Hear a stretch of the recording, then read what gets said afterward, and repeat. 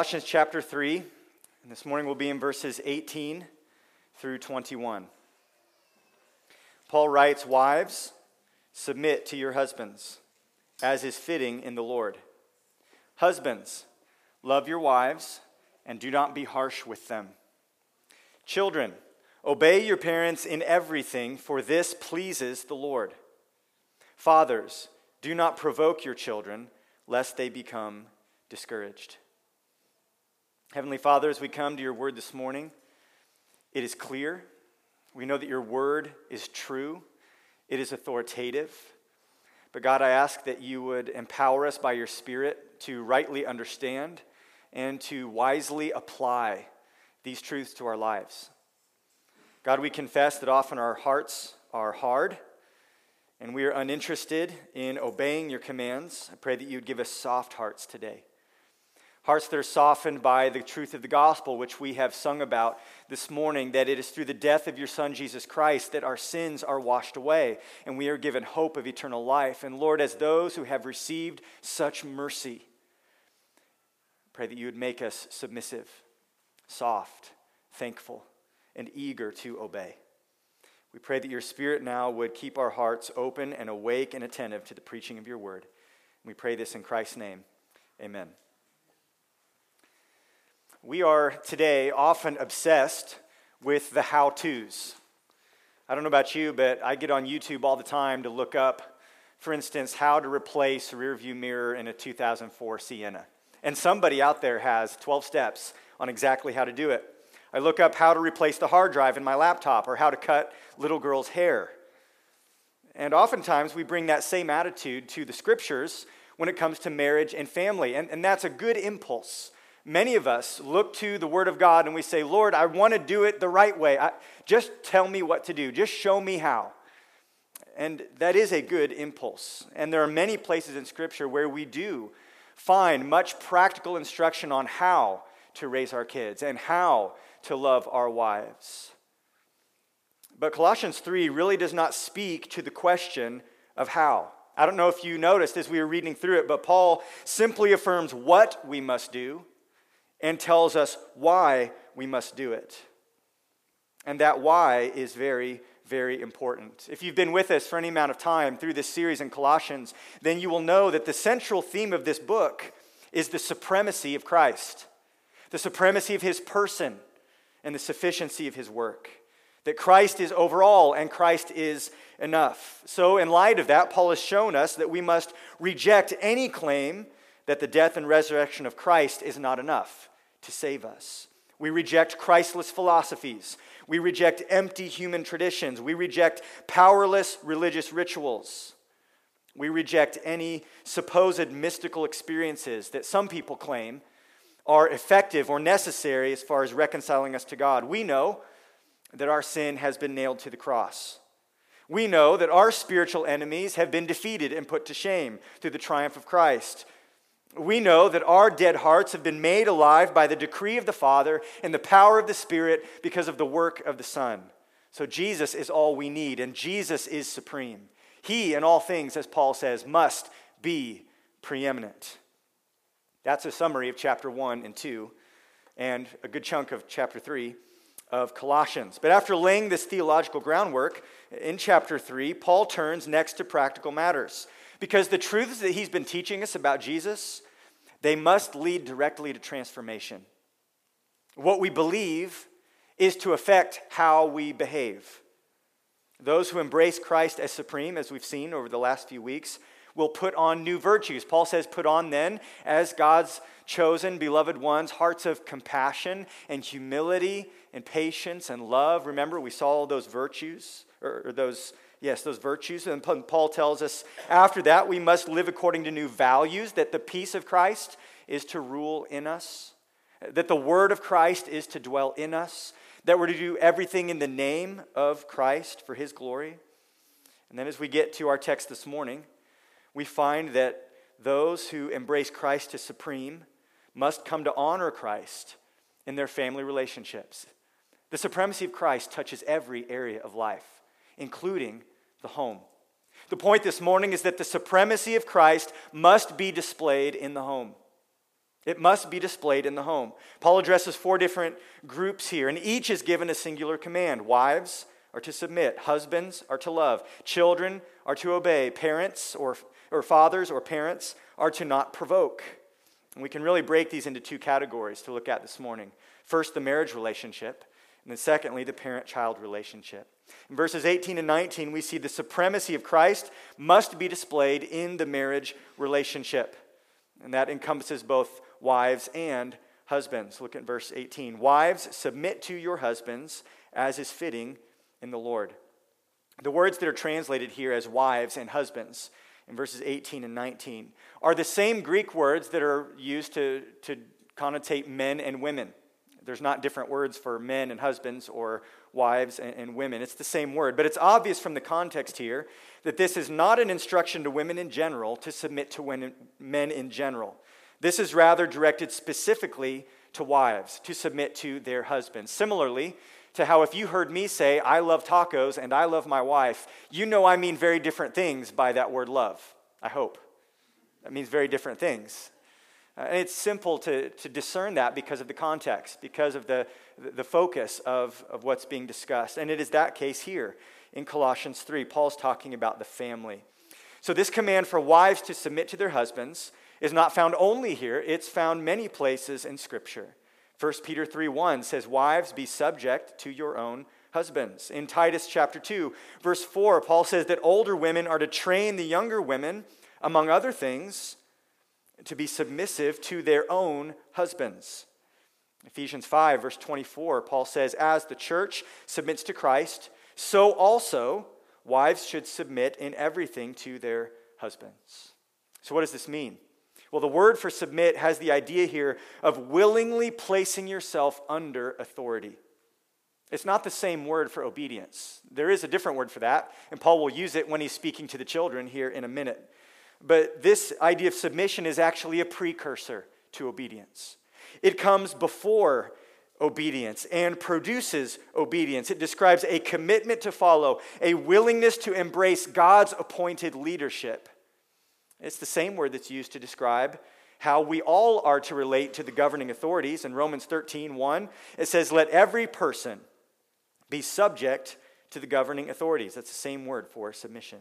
It's the same word used to describe how all things are to be brought under the authority of Christ. In 1 Corinthians 15:28, it says, when all things are subjected to him, then the Son himself will also be subjected to him, who put all things in subjection under him, that God may be all in all. All things brought under the power of Christ, and then Christ presenting all things to the Father so that he is all and in all. That's the same word for submission that we find here in Colossians. And it's the same word that James uses to describe how we all are to respond to God himself.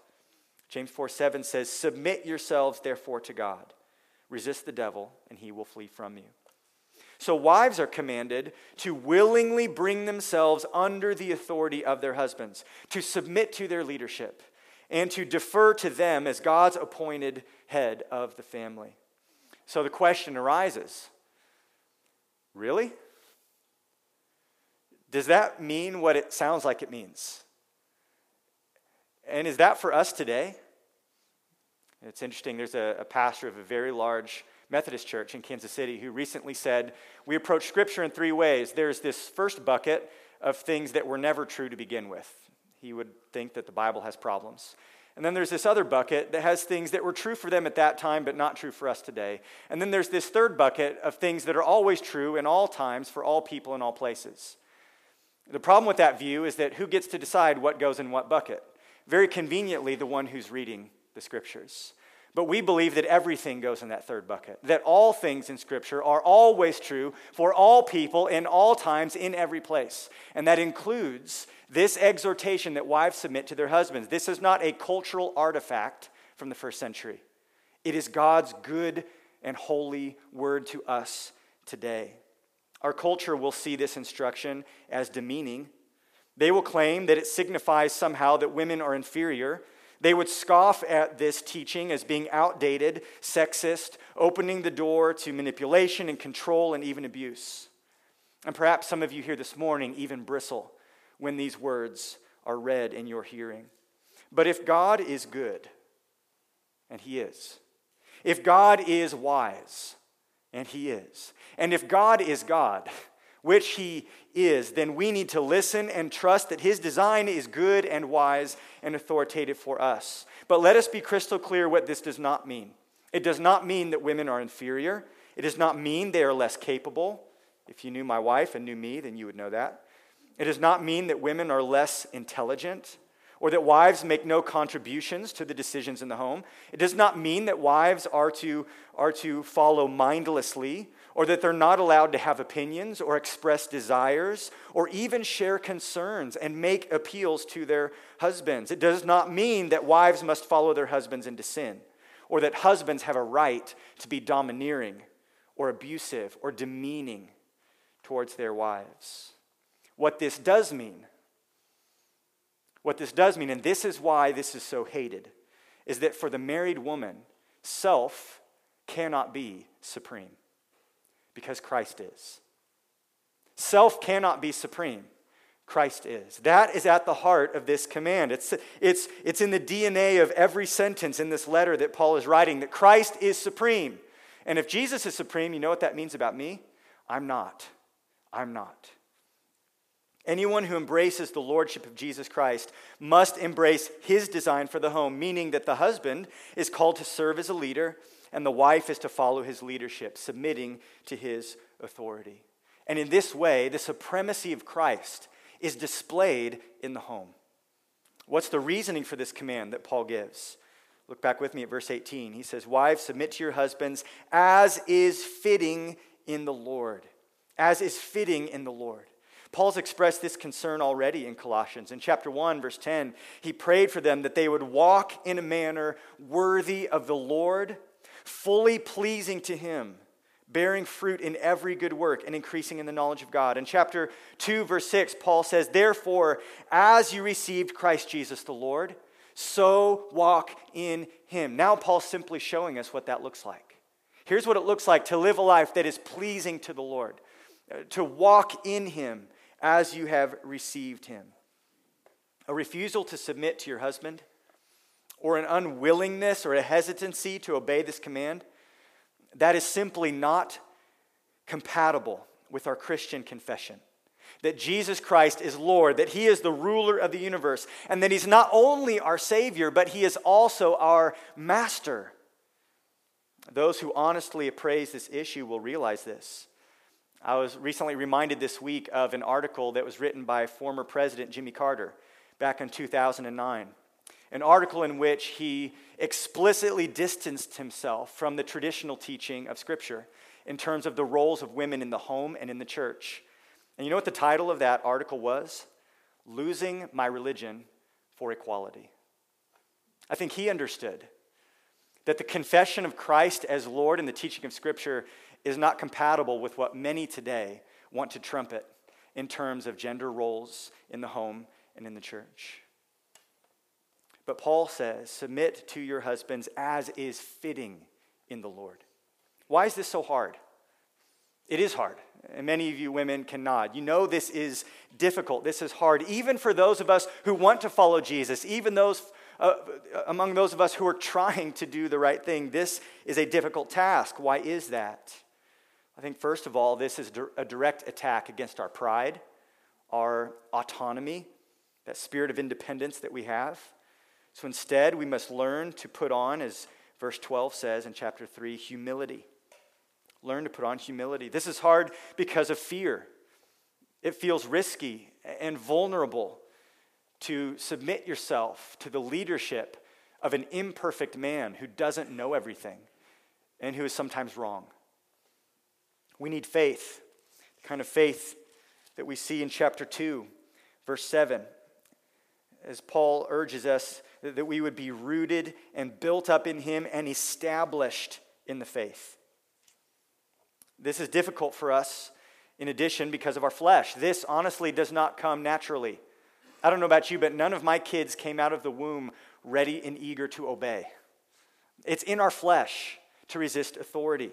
It's not natural, which means we need to learn to walk in the Spirit and depend on his strength. As Paul prayed in chapter 1, verse 11, Paul says, "May you be strengthened with all power according to his glorious might, for all endurance and patience with joy. And many of you women can nod and say, yes, if I'm going to follow my husband, it's going to take endurance and patience and a God-given joy. I need God's power and strength to help me with that. This doesn't come naturally from our flesh, and we need God's help to do it. Because we have, many of us, bad habits built in. Bad habits in terms of how we respond, how we dialogue, what our attitudes and priorities are within the heart. We need to put off those old things and instead put on new habits, new patterns of living that are in accordance with the confession that we proclaim that Jesus is Lord. This is hard for us because of social attitudes and external pressures. We live in a society where this kind of living and lifestyle will be mocked, ridiculed, and some will even say it's dangerous and harmful. We need the indwelling word to reshape our attitudes. We need the positive peer pressure of the church. We need the community of faith to create a place where there is a new normal. This is not normal in the world, but it should be normal in the church. There should be a new expectation, new values that come with loving rebuke when we are disobedient and encouragement for those who are weak.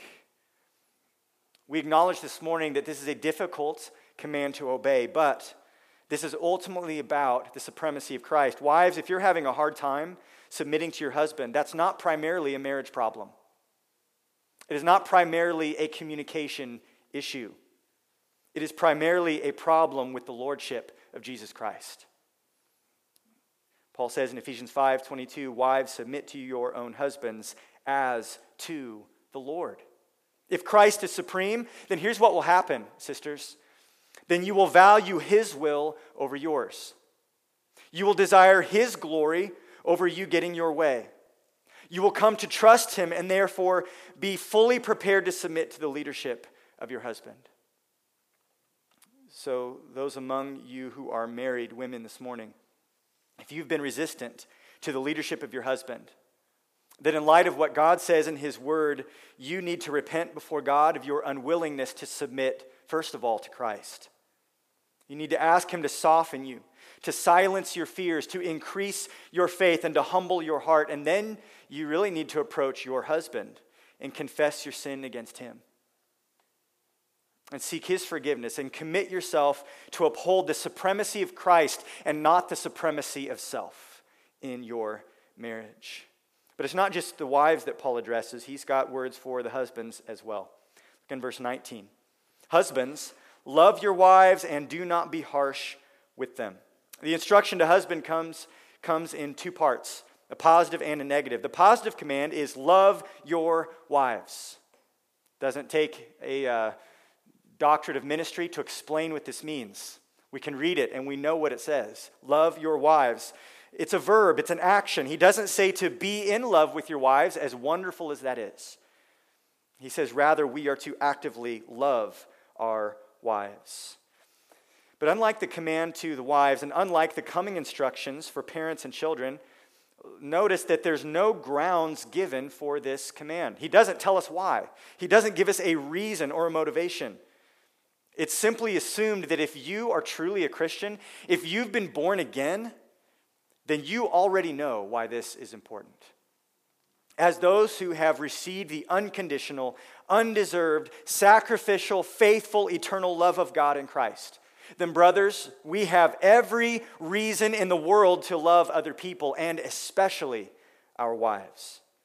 You know the words of Paul in Ephesians 5, that the love of Christ is the model, the standard, the bar that's been set for how we are to love our wives. We love our wives in the way that Christ loved the church.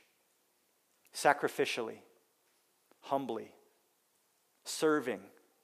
Husbands, our love towards our wives must be demonstrated in the sacrificial, humble action that has as its aim the eternal good of our wives. This is not the helping them so that they will do something for us. A love that has as its aim the eternal good and joy of our wives, which means we will even love them in ways that is messy and difficult and sometimes complicated, and love that costs us something because we want what is best for them. Does that describe your attitude, your words, your actions towards your wife? Do you humbly and sacrificially serve her? Does your love has as its aim her eternal good and joy in Christ? Because that is how Christ loved us, and that is how we must love our wives. But look at the negative side of the coin. He says, love your wives and do not be harsh with them. Do not be harsh with them. Being harsh with our wives shows a profound lack of love. How does this harshness show up? It can show up in a lot of ways. Probably one of the most common ways is in our words. Jesus says, out of the overflow of the heart, the mouth speaks. So our harshness can often be shown with critical words, angry words, venting our frustrations verbally on our wives. This harshness can come out in other ways as well. High expectations with no provision of help. When I get home, I expect you to have this done, and this done, and this done, to have all these problems solved, to have all these plans made, because I shouldn't have to help you with any of this. And so you've heard the phrase squeezing blood out of a turnip. You know, demanding something that's impossible to give. Sometimes some husbands treat their wives that way. Impossibly high expectations with no provision of help. That is harsh. We should not treat our wives as servants, as personal assistants, expecting them to continue our mother's ministry of martyrdom, picking up after us and always hovering around us to meet our every need. Do not treat your wives that way. Sometimes this harshness comes out among some men in blaming everything on their wives. Do you treat your wife as a scapegoat? Is it always her fault and never yours? Brothers, that is harsh. It's not loving our wives. Let's be honest for just a minute. All these behaviors do show love, but it is not a love for our wives. It's a love for ourselves. Which is a problem because love for self reveals not just a lack of love for our wife, even worse, it exposes a lack of love for Christ. Such harsh behavior shows that Christ is not preeminent in the home. Rather, the husband is. You have made yourself supreme and not Christ when it's your kingdom come, when it's your will be done, or else everyone will suffer the wrath of the judge, which is you, the harsh husband. Christ-like love is patient and kind and forgives and forbears and is gracious and serves and is slow to anger. Why? Why? Because the man who is loved by Christ has come to hold Christ as supreme. Not his own comfort, not his own plans, not his own glory. He is content with what Christ provides and is not looking to his wife to meet his every need. Which means, therefore, that rather than needing her, demanding from her, using her, treating her like a means to your own selfish ends, if Christ is supreme and you are content in him and submitted to him, then you will be free to love her and give to her and serve her. And when you love your wife like this, you will display to her and to your children and to your church and to the world a heart that has been changed by the gospel, because this is a supernatural thing. This is not natural. You will display to your wife and your children and your church and the world the power of the Holy Spirit at work, because it is the fruit of the Spirit that is loving and joyful and patient and kind and meek. You will show a man who is more committed to Christ and his word and his will and his glory than you are committed to yourself. So if you're a harsh man this morning, you need to first of all repent of your idolatry and your pride because you have exalted yourself as supreme. You need to confess that sin with fear and trembling before God. God who says, my glory I will not give to another, because you've been competing with him for glory. You need to receive the forgiveness of Christ. And then you need to go with tears to your wife and confess your sin to her. Confess your sin against her. And pledge to love her as Christ commands. Allow your mind to be renewed by the word. You need to learn to depend on the Spirit as he changes you day by day, bit by bit, into the image of his Son. Husbands, if Christ is supreme, then we will love them, we will love our wives, and we will not be harsh with them. The supremacy of Christ must be displayed in the home. And that happens when wives joyfully submit to their husbands, and when husbands humbly love and serve and lead their wives. But it's not just the marriage relationship. Secondly, this morning, the supremacy of Christ, Paul tells us, must be displayed in the parent-child relationship. We see this in verse 20 and 21. He addresses children first. Children, obey your parents in everything, for this pleases the Lord. I think it's amazing here that Paul speaks directly to the children. Imagine, kids, if you were back in Colossae in the first century, and all the believers got together just like this, and someone stood up just like this and says, hey, you guys remember the Apostle Paul? You know, we've benefited so much from his ministry, but he wrote us a letter, and here's what he says. And as the kids are sitting there, and they're trying to pay attention, all of a sudden their ears perk up because Paul is speaking to them. Kids, God is speaking to you today, directly to you.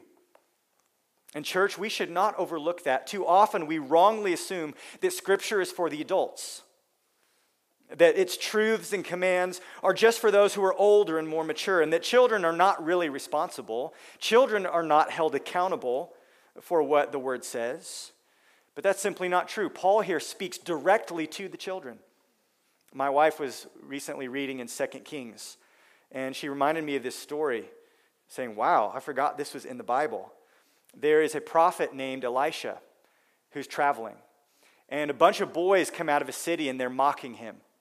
In the old King James, it says, go up, thou bald head. They were making fun of him. Elijah had gone up into heaven. Elisha was still left behind. And they were saying, why don't you go up to heaven, baldy?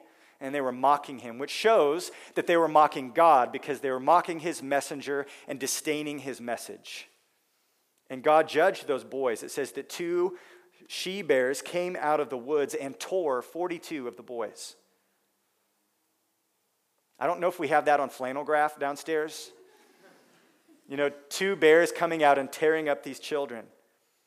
But it shows us that these children in Elisha's day, who demonstrated a disdain for God and his word, experienced the wrath and the judgment of God. Children are not exempt. And this is why we in our church want children, as soon as they are able, to sit in here with us and be under the preaching and the teaching of the word. Paul speaks to the children of the church and commands you, kids, to obey your parents. Just like wives submitting to husbands and husbands loving your wives, kids, this is the way that you can display the supremacy of Christ. Because when you don't obey, who does that show that you think is supreme? Self. When you do obey, you show that you believe Christ is supreme. And notice the scope of this obedience. Kids, how much are you supposed to obey? You're supposed to obey sometimes, or in some things. What does the Bible say? Children, obey your parents. What does it say next in verse 20? In everything. In everything. Not just the times when the child agrees with the parents. Not just the times when the child understands why. Not even just the times when the child has had their nap and is not hungry and is in a familiar environment. No, Paul says, children, obey in everything. Because the child who rebels against their parents is ultimately expressing a rebellion against the lordship of Jesus Christ. Childish defiance. Kids, when you disobey your parents, you're really shouting at the sky, I will be God and I will do what I want to do right now. Children, obey your parents in all things. But even though Paul is speaking directly to the kids here, this has massive implications for parents as well. Parents, we are responsible to teach our children this truth and to hold them accountable to it. If I can speak just very directly for a moment, some of you are teaching your children that it is okay for them to defy the authority of Christ because you will tolerate disobedience in your home, which means that's what you're teaching them. You treat disobedience as a minor thing. You allow your kids to refuse your commands, to ignore your instruction, to disobey, to express disrespect towards you as God's authority in their lives. Some of you negotiate with your children, teaching them by implication that obedience is only required when you fully understand and when you've reached a point of mutual agreement with your authority.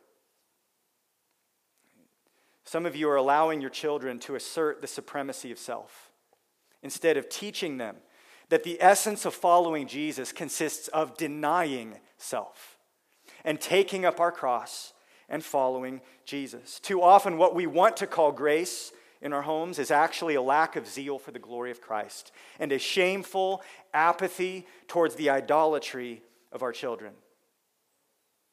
Parents, we can't change our children's hearts. We can't do that. And patience is essential. And no child is or can be perfect. But we must not allow our children to naively grow up thinking that obedience is optional. This is not about controlling their behavior. This is about teaching them that Christ is supreme, not their cute but sinful little selves. Notice why children are to obey. Children, obey your parents in everything. Why? For this pleases the Lord. Yes, obedience will bring blessing to our kids. Ephesians 6 tells us that there is a promise of blessing for those who obey and honor their parents. And yes, obedient children will be a blessing to their families. Proverbs tells us how the wise son brings joy and gratitude and blessing to his parents, but a foolish son brings grief and shame. But the ultimate reason why children must obey is because this is what pleases the Lord. His glory is preeminent, and he must be pleased. So kids in the room, are you listening this morning? God wants you to display the supremacy of Christ, to show the world that Jesus is first place in all things. And you can show the world that by obeying your parents. And if you've been disobeying your parents, arguing with them, fighting with them, ignoring them, then you need to confess that as sin against God. And you need to confess your sin to your parents and ask God to change you and help you to obey, to give you new desires, and to give you the strength to do what is right. So children, obey your parents. This will display the supremacy of Christ. But then Paul speaks to the parents. He addresses fathers specifically, but I think this applies really to all parents. Paul holds fathers as responsible for the leadership of the home and assumes that fathers and mothers will be together in the parenting of their children. So I think this applies to moms and dads. And I know we even have some single moms in the room. This is really for all parents. He says, do not provoke your children, in verse 21, lest they become discouraged. Friends, again, if Christ is not supreme, then this relationship of parent and child will be affected negatively. He says, do not provoke your children. How do we provoke our kids? We could probably go around the room and suggest a whole bunch of potential answers. Let me just prime the pump for you, but you think of how this might happen in your home. But we can provoke our children, parents, when we treat them as problems to be fixed instead of people to be loved. That will provoke and discourage our children. We can provoke them when we treat them as an inconvenience, when we don't have time for them because they're always in the way of what we're trying to get done. When we won't let them help us because they are inefficient and not as good at it as we are. And we provoke our children when we overload them with the burden of making us look good. When we use them as tools to impress other people. Or when we look to our children to somehow make us feel validated and fulfilled. Don't use your children that way. That will provoke them. We provoke our children when we smother them because of our personal fears and anxieties. We provoke our children when we fail to train them and discipline them for life because we set them up for failure and regret. We provoke our children when we fail to instruct them, when everything is because I told you so, and we never unfold to them the wisdom of God's word and help them to understand his truth. All of these things can provoke or exasperate our children, and all of them reveal that Christ is not supreme in the home. I've heard my dad talk a lot about parenting, and he always uses the illustration of a plant. And he says it this way: if the child is supreme in the home, then you will either be a permissive parent who never prunes the plant, which means there's no fruit, there's missed potential, and that plant is unhealthy. Or if the child is supreme, you might smother the child, like overwatering a plant. How many of you guys have killed a plant in your house by giving it too much water? A lot of us probably have. It rots the roots. It's bad for the plant. And if the child is supreme in your home, you might either be overly permissive or you might smother them. Both of those things are wrong. It shows Christ is not supreme, the child is. But in some of our homes, the parent is supreme. And that if you are a parent who sees self as supreme, then you will be perhaps either a negligent parent who never waters and never prunes this plant, or you will be a domineering parent who over prunes and cuts too much away and never gives the plant a chance to grow because you're controlling, domineering. That shows that the parent is supreme. But if Christ is supreme in your home, then you will seek to be faithful in lovingly providing the care and the instruction and the correction that your children need. If Christ is supreme, we will seek God's glory in and through our child's good. So fathers and mothers, do not provoke your children. Let Christ be supreme in your home, and let his supremacy shape the way that you parent your kids. We must not provoke them, and Paul tells us why, so that they not be discouraged. Parents, we want to be contributors to our children's faith and joy in Christ. We don't want to be an obstacle. We don't want to lay a stumbling block before them. How many kids have had to overcome the damage caused by an absent father, or an apathetic mother, or angry parents, or abusive parents? God forbid that we would lay an obstacle in our children's path because of our failures to faithfully love and train and shepherd and provide. There's no such thing as a perfect parent. There never has been. But I just want you to think for a moment, how might your parenting change if Christ was supreme in your home and not your children? How might your parenting change if Christ was supreme in your home and not you? How might your practice of discipline and instruction change if it was about the glory of Christ and not about convenience or control or about venting your frustrations or about avoiding your worst fears? How might your attitudes change? How might your conversations and concerns change as a parent? Friends, Christ must be preeminent in the home, and we have an opportunity to display the supremacy of Christ as we parent our children. Some of us may need to repent today of our idolatry because we've worshiped our children and made them supreme, or we've worshiped ourselves and exalted ourselves in the home. We may even need to approach our children and ask their forgiveness for our sin and our idolatry. And we need to pray as fathers, as mothers, as families, that we would grow in keeping Christ at the center of our homes.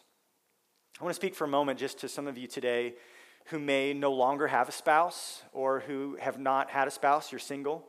Some of those of you today who may not have children, or maybe you don't have children in the home anymore. What does this text mean for you? Because you might be tempted to skip over parts of this and say, yeah, that all sounds great. I hope those families, can apply some of this and benefit from this. But I think that this text is for all of us today. It's for the church. This was read not just to the families in Colossae. It was read publicly to the entire gathered body. I want you to think about this. If Christ is supreme for you as a single person or as an empty nester, if Christ is supreme, if your heart is fully committed to the glory of Christ, then this means that you are going to care that Christ is preeminent in the families around you in the church. And you will be invested in this as well. Here's the reality. We need your prayers. We need your encouragement. We need your accountability. Do not think that topics like marriage and parenting are off limits for you because you're single. You can ask those questions. We need your exhortations. To be clear, we don't need your opinions about something you might lack experience in, but we do need to be reminded of the clear truths of Scripture that we sometimes struggle to apply. And that is totally in bounds for you to help us with. We need that. Very simply, we need your help, and the church would be weaker without you. Our families and marriages would be weaker without you. So as part of the body, you are a key contributor to the health of the church and the growth of the saints. It's not that you're obligated to us because of the value of the family. That's not it. You are rather obligated to engage in this ministry because the supremacy of Christ must be displayed. Jesus is worth it. And that means that you, even if you don't have children or don't have a spouse, it means that you too will care that Christ is shown to be supreme in the marriages and in the families of this church. Brothers and sisters, the commands here are laid out clearly before us in this text. They are not optional. This is not just helpful advice. These are essential expressions of a heart that is fully committed to the supremacy of Christ.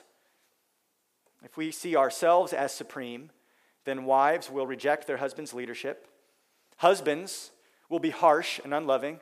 Children will be disobedient. Parents will be harsh with their kids and provoke them and discourage them. And we will look just like the families that are out there in the world. No different at all. But if Christ is supreme in our homes, then by his grace, with the help of his Spirit, as we look to his word and seek to obediently obey, we will be able to display something that is radically different than what is out there in the world around us. And you know what will happen? Christ will be shown to be preeminent. That doesn't mean everything will be perfect in your family. That doesn't mean that your kids will be angels who grow up to always love God and do everything right. It doesn't mean your marriage will be easy. It doesn't mean that there won't be heartache and even failures and difficulties. But it does mean that Christ's glory will be magnified in all of it. And that is what we want. That is what we want. That Christ in all things would be seen to be preeminent. Please close your eyes, bow your heads with me. Before we pray, I just want to address perhaps some in the room today. Because what you need this morning is not for your marriage to change or your parenting to change. Some of you today need to come to Christ for the first time and to acknowledge that he is supreme and you are not. Some of you perhaps have never repented of your sin and confessed your need for a Savior. You've never come to the foot of the cross and cast the full weight of your faith and trust on Jesus to save you. And if that's you this morning, I hope you're not hearing us say that you need to get your family together. What you need to hear this morning is that Christ is supreme. And there are two kinds of people in the world, those who bow the knee to Christ and those who worship self. If you are among those who to this point has worshiped self, then you need to know that there is a day coming when Christ is going to return. And all the world will be judged. And Philippians says that in that day, every knee will bow. And every tongue will confess that Jesus Christ is Lord. There is an end coming to your worship of self. And that is a day of judgment for those who have rejected Christ. It's a day of salvation and joy and blessing for those of us who know him. But if you don't know him, then I want to plead with you today. I want to plead with you and urge you to be reconciled to God, to confess your sinfulness and your need, and to receive with an open heart, a humble heart, Jesus Christ as your Lord and Savior. The scriptures tell us that if we confess with our mouth that Jesus is Lord, that he is supreme, and that if we believe in our hearts that God has raised him from the dead, if we're trusting in his work to save us, then Romans 10 says we will be saved. That is a promise. Do you believe in Christ? Have you received him as your Savior? Have you bowed the knee to him as supreme? If not, then your marriage and your parenting is the least of your concerns right now. And what God wants you to do today is to come and repent and believe. Then God will begin his work of changing you. That faith will trickle down into every area of your life, and your marriage and your parenting and all these other areas will start to be affected. But until Christ takes his place on the throne in your life, those other things are besides the point. Heavenly Father, if there are some among us today who do not know you, I pray that today you would convict them of their sin, that they would recognize their need to bow the knee to Christ. God, I pray you would soften them and draw them to yourself and save sinners today. Lord, show your glory in the changing of hearts that are to this point dead and enslaved to sin and blind to the truth. Lord, display the supremacy of your Son through the power of the gospel in cleansing sinners and making them alive, making them new, joining them to your body, your family. We pray that you would do this, Lord, because only you can. And Lord, for those of us who do know you, I pray that we would each day seek to display the supremacy of Christ in our lives. that we would be eager to obey these very simple but very difficult commands, to submit, to love, to obey, to not provoke our children. God, empower us by your Spirit to do what must be done in our homes so that you, Jesus, can be seen as supreme. We pray all this in your exalted name. Amen.